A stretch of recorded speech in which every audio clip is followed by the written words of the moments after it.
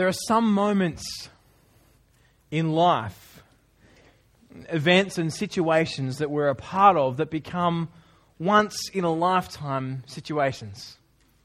Maybe even once in all of human history type events. Moments that if you had the opportunity to be in on them, to be there, to have heard what happened, to have seen what went on, you'd want to be there. You'd love to experience those moments, those things, to have been there, that moment that Neil Armstrong took one small step for man, but one giant leap for mankind. Imagine being there. Imagine being part of that historic moment. Or to have heard with your own ears and seen with your own eyes Martin Luther King's "I Have a Dream." To have seen what went on, to have been part of it and understand what has happened in these moments in history. Well, it'd just be wonderful, wouldn't it? I want to say that tonight, what we have in front of us in this part of God's Word is one of those great moments of history. I want to say it's an even greater moment than the two I just described.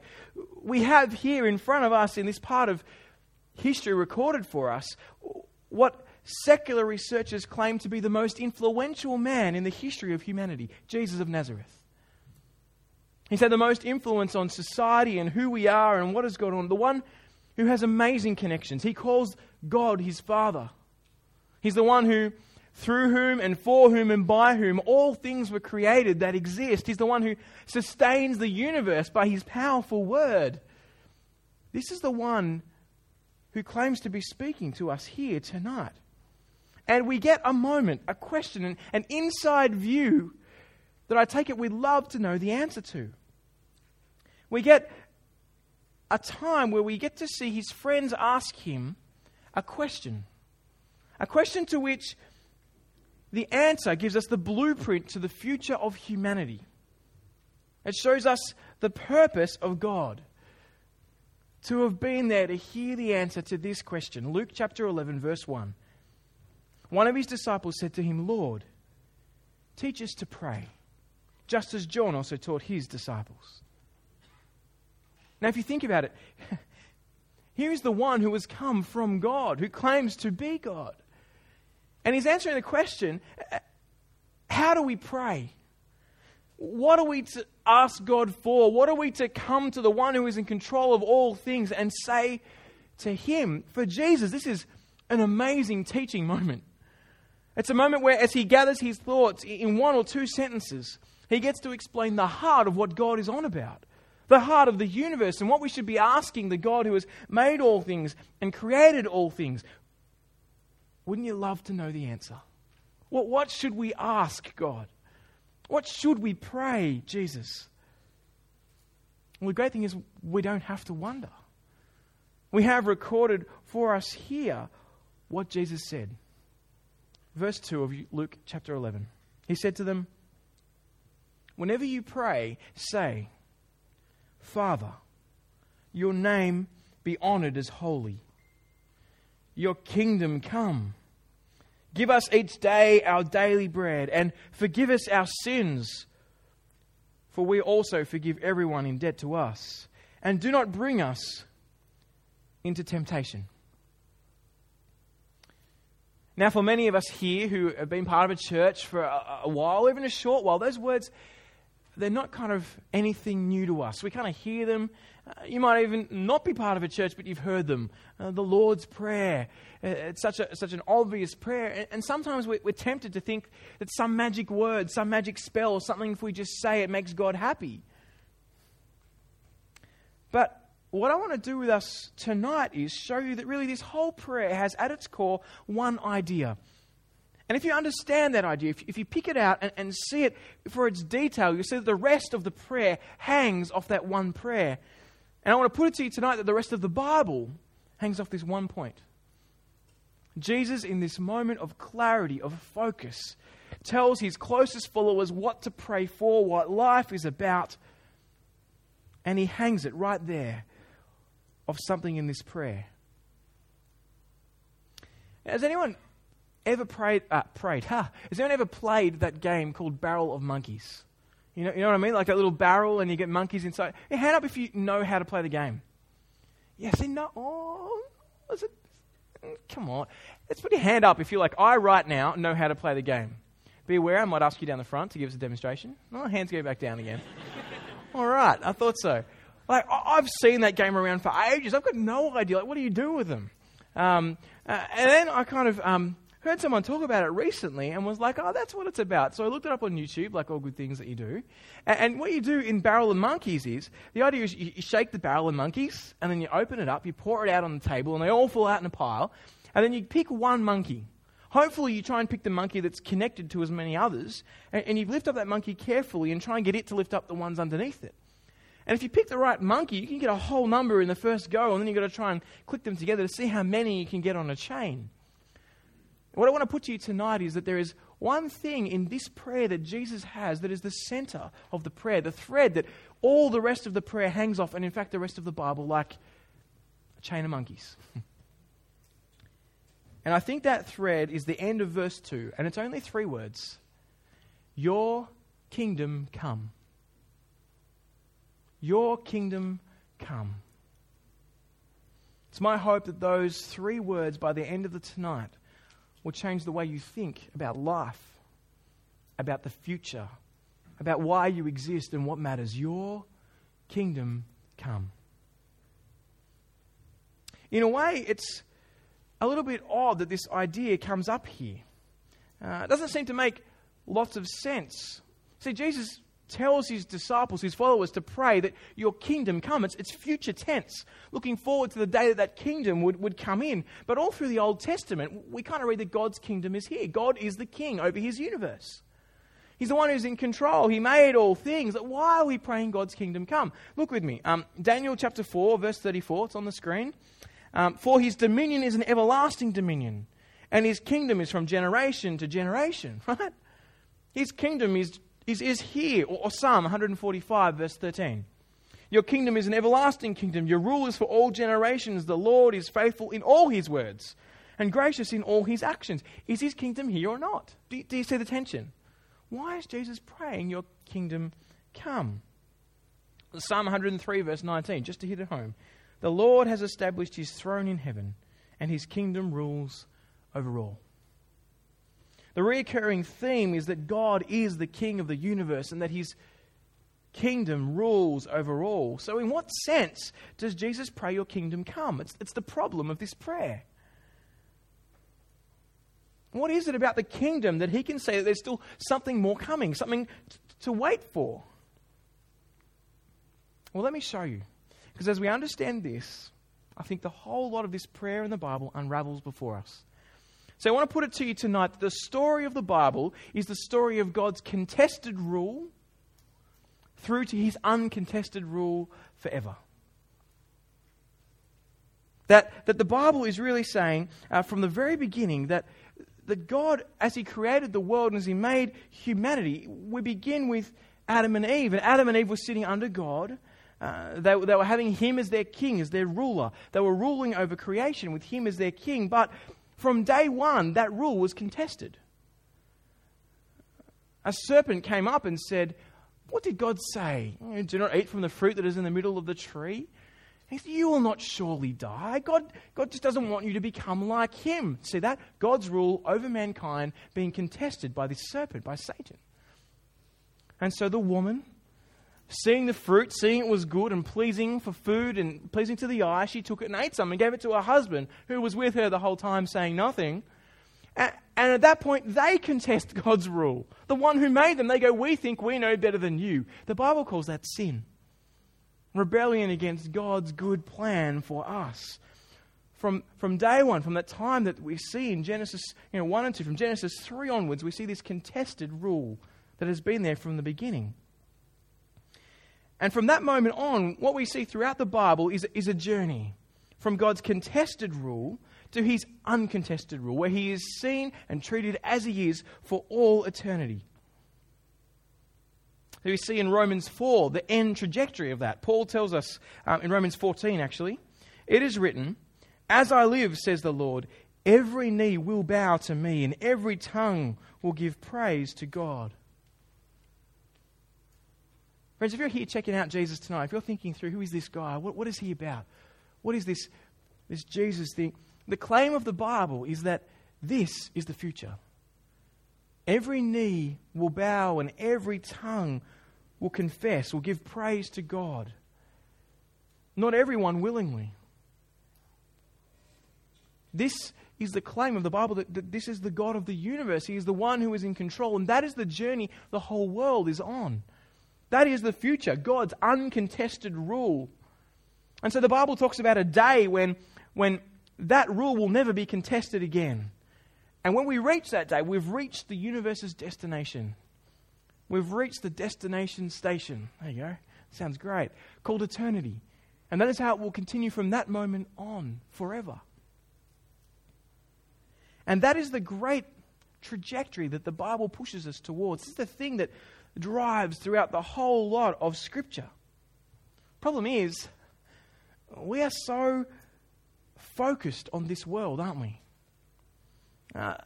Even if you're here and you've been a Christian for a long time and you think through what the Lord's Prayer is about, you think it's about, help me in my daily bread, help me to be forgiven, lead me not into temptation. We fall into the trap of being so me-centered. We pray. What do you pray about? The things that are in front of you, the things about exams. Help me get this assignment done all night tonight. Right? Please provide that someone for me. Help me work out who they are. What do I do in this situation? But the Bible has for us a far greater horizon, a far greater picture to see, the future of the universe. God's uncontested rule, that's where everything is going. And that needs to drive our concerns. So Jesus says, your kingdom come.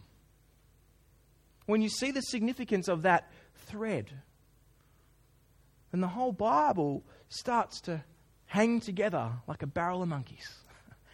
And you see that the central theme is God's kingdom and what He is doing, bringing people back to Himself. Your kingdom come, says Jesus. Don't you long for that day? Don't you long for a day when pain is done away with?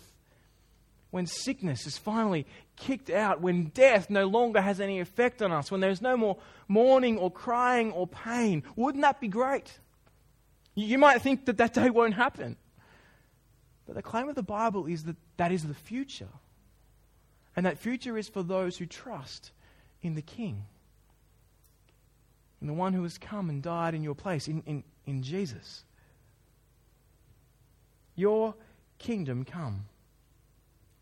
But there's another problem with the kingdom. Another issue that we have with this idea in this passage. You see, the day the kingdom was expected to come was the day that God sent His king to rule. Throughout the Old Testament, there is an expectation that a day would come when God's king would come. They called God's king the Messiah, the promised king, the Christ. And the claim of the New Testament is that Christ is Jesus. Jesus Christ. It's not His surname. It's His title, promised king. But the problem is, if Jesus has come, why do we still suffer? Listen to this. Zechariah 4, verse 1 and 9. You see, on that day they expect all this stuff to stop. The day of the Lord is coming, and on that day Yahweh will become king over all the earth. Yahweh alone and His name alone.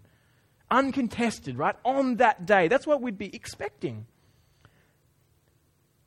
But as we look at the arrival of Jesus, we see that God has done something really astonishingly rich. He's split the day of the Lord in two. See, all through the Gospels, Jesus keeps saying this phrase that the kingdom has come near. Look with me, Mark chapter 1:15. The time is fulfilled. The kingdom of God has come near. Repent and believe the good news. It's come near. There's a closeness. With the arrival of Jesus, that the kingdom is near, and you can hear the expectation of things to be put right. At the end of Matthew's Gospel, Matthew 28, Jesus says these words: all authority has been given to me in heaven and on earth. The King has come, and His name is Jesus. uncontested rule. Surely all authority in heaven and on earth has been given to me. At the cross and the resurrection of Jesus, we see that Jesus is that King. Death has been defeated. Life has been offered. In one sense, the battle between God and Satan and sin has been finally finished. Death, the outworking of sin, has been dealt with. Satan has lost the battle. What are Jesus' last words as he dies on the cross? They're not his last words. But as he's on the cross, it is finished. It's finished. The battle's been won. The King has come. He is here.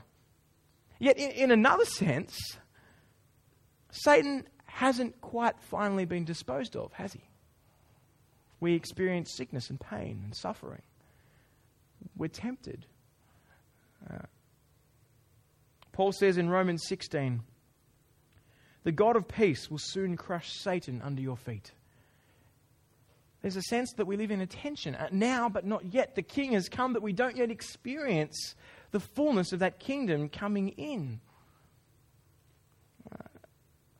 Paul points back to a promise that's made in Genesis 3 that the child of the woman will crush the serpent's head and he will strike her heel. Here, 16:20, the God of peace will soon crush Satan under your feet.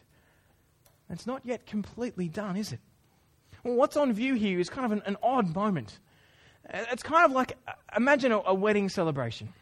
You go to someone's wedding, you come along and they get up the front and they say their vows to have and to hold from this day forward, for better, for worse, for richer, for poorer, in sickness and in health, to love and to cherish as long as we both shall live. This is my solemn vow and promise, right? They make these promises to one another, to give one another to each other, to be united for life. And the pastor walks up and says, what God has joined together, let no man separate. I declare them married, right? At that point, under God, they're married. They've made promises to one another. This is a real thing, but they don't yet get to experience the fullness of those promises. Right there on the stage, they then go and sit down and they wait. They wait before they can go home and consummate the marriage and be together and be one flesh. There's this kind of tension. They're like, we love having the after party. We love the reception, but we want to get on with our marriage as well, right? This is good. This is what we've kind of been waiting for. You know, I've been reading the Bible and God says those that burn with passion, we should get married. And I want to get married. And we've been married, but it's this tension. Now imagine you turn to the couple and you said, oh, by the way, just got to stay like that for 40 years. What? That wasn't what I was expecting. I was expecting the whole thing, the one day would come and it would all be sorted. And I knew the reception might be long, but 40 years? Like, I want to wait for that consummation. Well, that's what it's kind of like for us living in this age. This tension we experience where the King has come, Satan has been put away, but we don't yet experience the fullness of that promise. It hasn't fully yet broken in. It begs the question, why would God do that? Why would he put us in the situation of having this King come and having him die in our place and offer us forgiveness and declare us right with God, and yet at the same time not bring in the fullness of what we're expecting? Why would he do that? Do you feel that tension? Are you like, yes? Why? Well, he's done it because he's merciful. He's done it because he's merciful. You see, God has created right now a time of pardon. A time where more and more people can come and trust the King who's come without yet experiencing the consequences of rejecting him. He's given time for people to come in. Look what Peter says, one of Jesus' closest followers in 2 Peter 3. He says this, the Lord does not delay his promises, as some understand delay, but he's patient with you, not wanting any to perish, but all to come to repentance. And God's provided an amnesty, a period where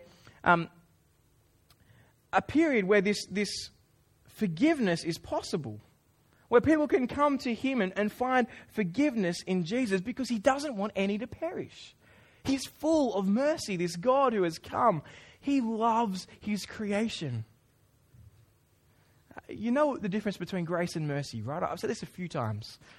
Grace it just means gift, right? And so God's grace is an undeserved gift. No one ever deserves a gift. When someone gives you your wages for working for a week of work, you don't go, "Oh, wow, thank you so much. I didn't deserve that." You're like, "No, I deserve it. Thank you. I worked it. You give it to me." That's how it is. A gift is when you don't deserve it. You're like, "Thank you so much." And God's gift is His Son dying in our place. A gift is getting something we don't deserve. Mercy is not getting what we do deserve. It's recognizing that we should be punished for what we've done, and yet God doesn't punish us. I always think of that game Mercy. I've used this before, but I love it. Do you know the game Mercy? You hold someone's hands and you're like, "Here you go." And you're like, got to have this fight. This is me and this is them. And it's like whoever gets to twist the other person's hands. And the one who wins is the one who twists the other person's hands until the other person cries out, "Mercy." What they're saying is, "I suck. I deserve to be smashed by my hands. Can you please stop and be nice to me?" Begging for mercy. Grace is getting something we don't deserve. Mercy is not getting what we do deserve. Here, God has provided a time of mercy, of not giving us what we do deserve for turning our backs on God. At that moment, Eve ate the apple and gave it, or whatever it was, fruit, and then gave it to Adam, and he ate it. God could have gone justice, dead. No more humanity, no more creation. At that time Jesus came on the cross, He could have dealt with sin there, and anyone who trusted Him in that moment, 40 days later, He rises, He ascends. He could have gone, "Right, that's it, my judgment is coming, that's the end." You know what? You and I would never have a chance to be forgiven, to be alive. Why are we living in this awkward tension, this time right now? Because God is merciful. But not for long. Not for long. The very next verse, Peter speaks. 2 Peter 3 verse 10 says this, "But the day of the Lord will come like a thief. And on that day the heavens will pass away with a loud noise, and the elements will burn and be dissolved, and the earth and the works on it will be disclosed." There is an end coming where God's mercy will not come anymore. Receiving pardon is not yet the kingdom coming in its fullness. We get to receive forgiveness, but we don't yet have its fullness yet. It's not like we've arrived in the kingdom. It's the kingdom breaking in, but the effects of that day and the king coming have not been fully brought in yet. Not completely with finality. We live in this age where there's a pause. Have you ever seen a video or a picture, or in the flesh, of a high-rise building blow up? You know how they demolish high-rise buildings? They put TNT around the bottom floor. They layer them all in, and they stick it there. And then they get this long cord. They pull back, and they stand. I don't know if there's a long cord, but there's something like that. And they stand back, and all the cameras are out, and they've cleared the area. And then there's this huge sky-rise building, and they press a button, and there's this explosion. You see this poof out the bottom. But you ever noticed when that happens, it's like the building just stands there for a second. You're like, why isn't it falling down? Like it's like, poof, it's like, and then it just slowly starts to crumble, right? There's this pause before the drop. It's here's a photo. That moment. It's kind of like what God has done with us. The King has come. There was an explosion that's been felt across the whole world. The most influential man on the planet, they call him, came. God's King. He died in our place. He offered sacrifice for our sins. The King has come, but He's not yet brought the building down. Why is God kind of holding up the building like that pause before the drop? He's doing it so people can get out. He's doing it because though the King has come, there is still time. There is still mercy. It's like God is holding up the earth, not bringing its full destruction before He recreates it and makes a new heaven and new earth. He's giving the world time to get out, to get away, to trust the King and put your life in His hands. We live right now in that moment. The pause before the drop. The only thing that's holding up that building is God's mercy. If you're here tonight and checking out things about who Jesus is and what He's done, Why are these Christians so excited about Jesus? Because we think he is the king.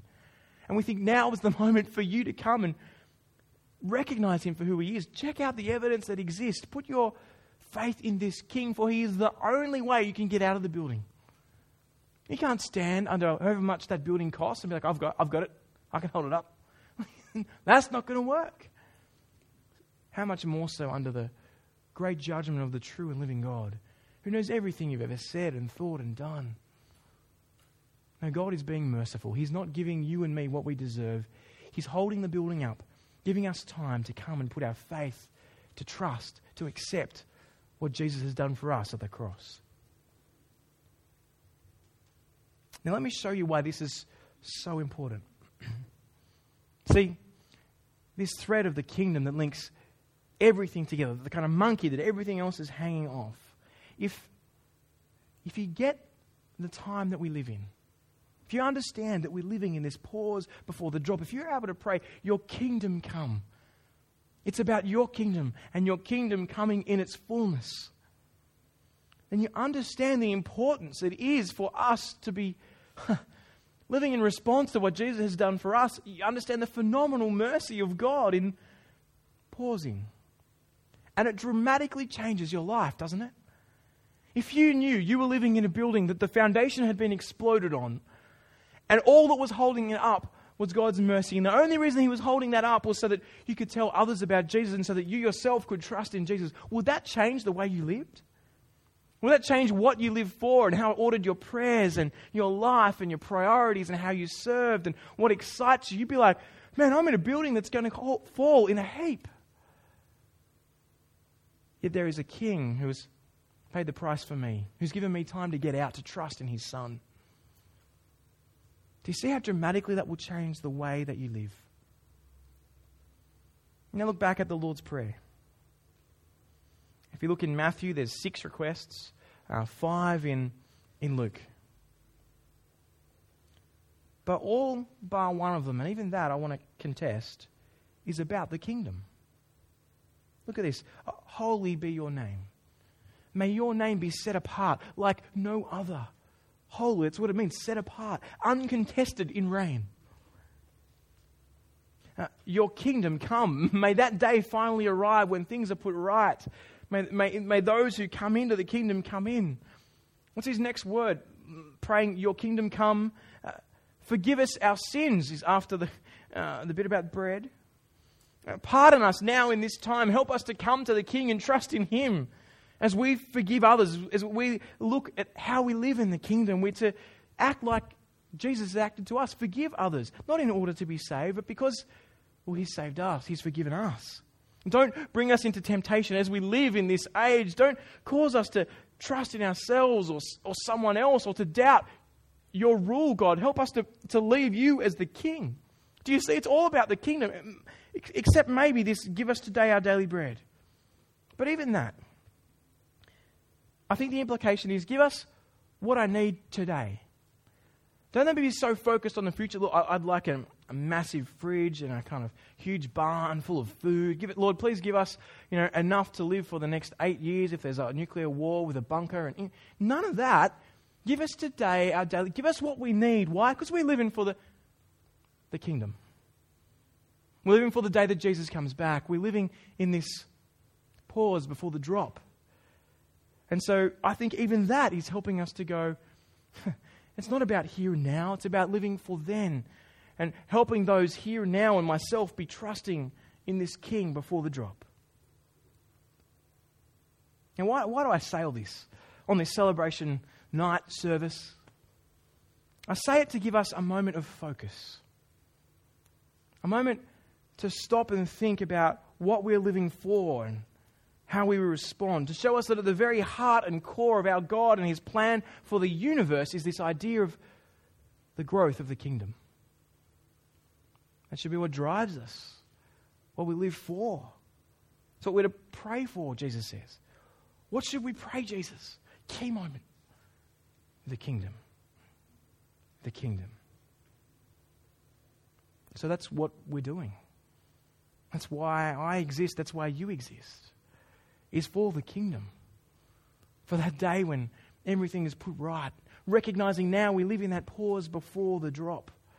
That's what we as a church are about. That's what these interviews up the front are about. The things that we're celebrating.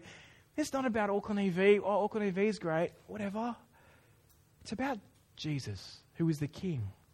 It's about seeing more trust in Him in this age. It's the pause before the drop. Listen to the way Paul gets this concept. In Acts chapter 20, Paul says this: I count my life of no value to myself, so that I may finish my course and the ministry I receive from the Lord Jesus to testify to the gospel of God's grace.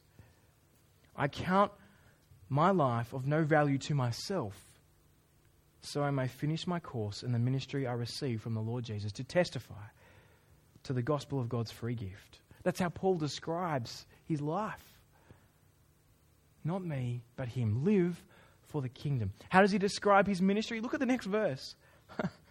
And now, verse 25, I know that none of you will ever see my face again, everyone I went about preaching the kingdom to. Sleight of hand. But what does he say? What was he doing all his life? Preaching the what? The kingdom. Preaching the kingdom. Today, as we celebrate what God has been doing in us, through us, and amongst us, in this pause before the drop moment we're in, we have a moment of clarity to reassess your life and mine and our churches. We have a moment to sit back, a window into a lifetime exchange to see that kingdom growth is what we need to be on about. And the King is the one we need to be trusting in. How does Jesus' priority in this prayer affect the way you live? How will it?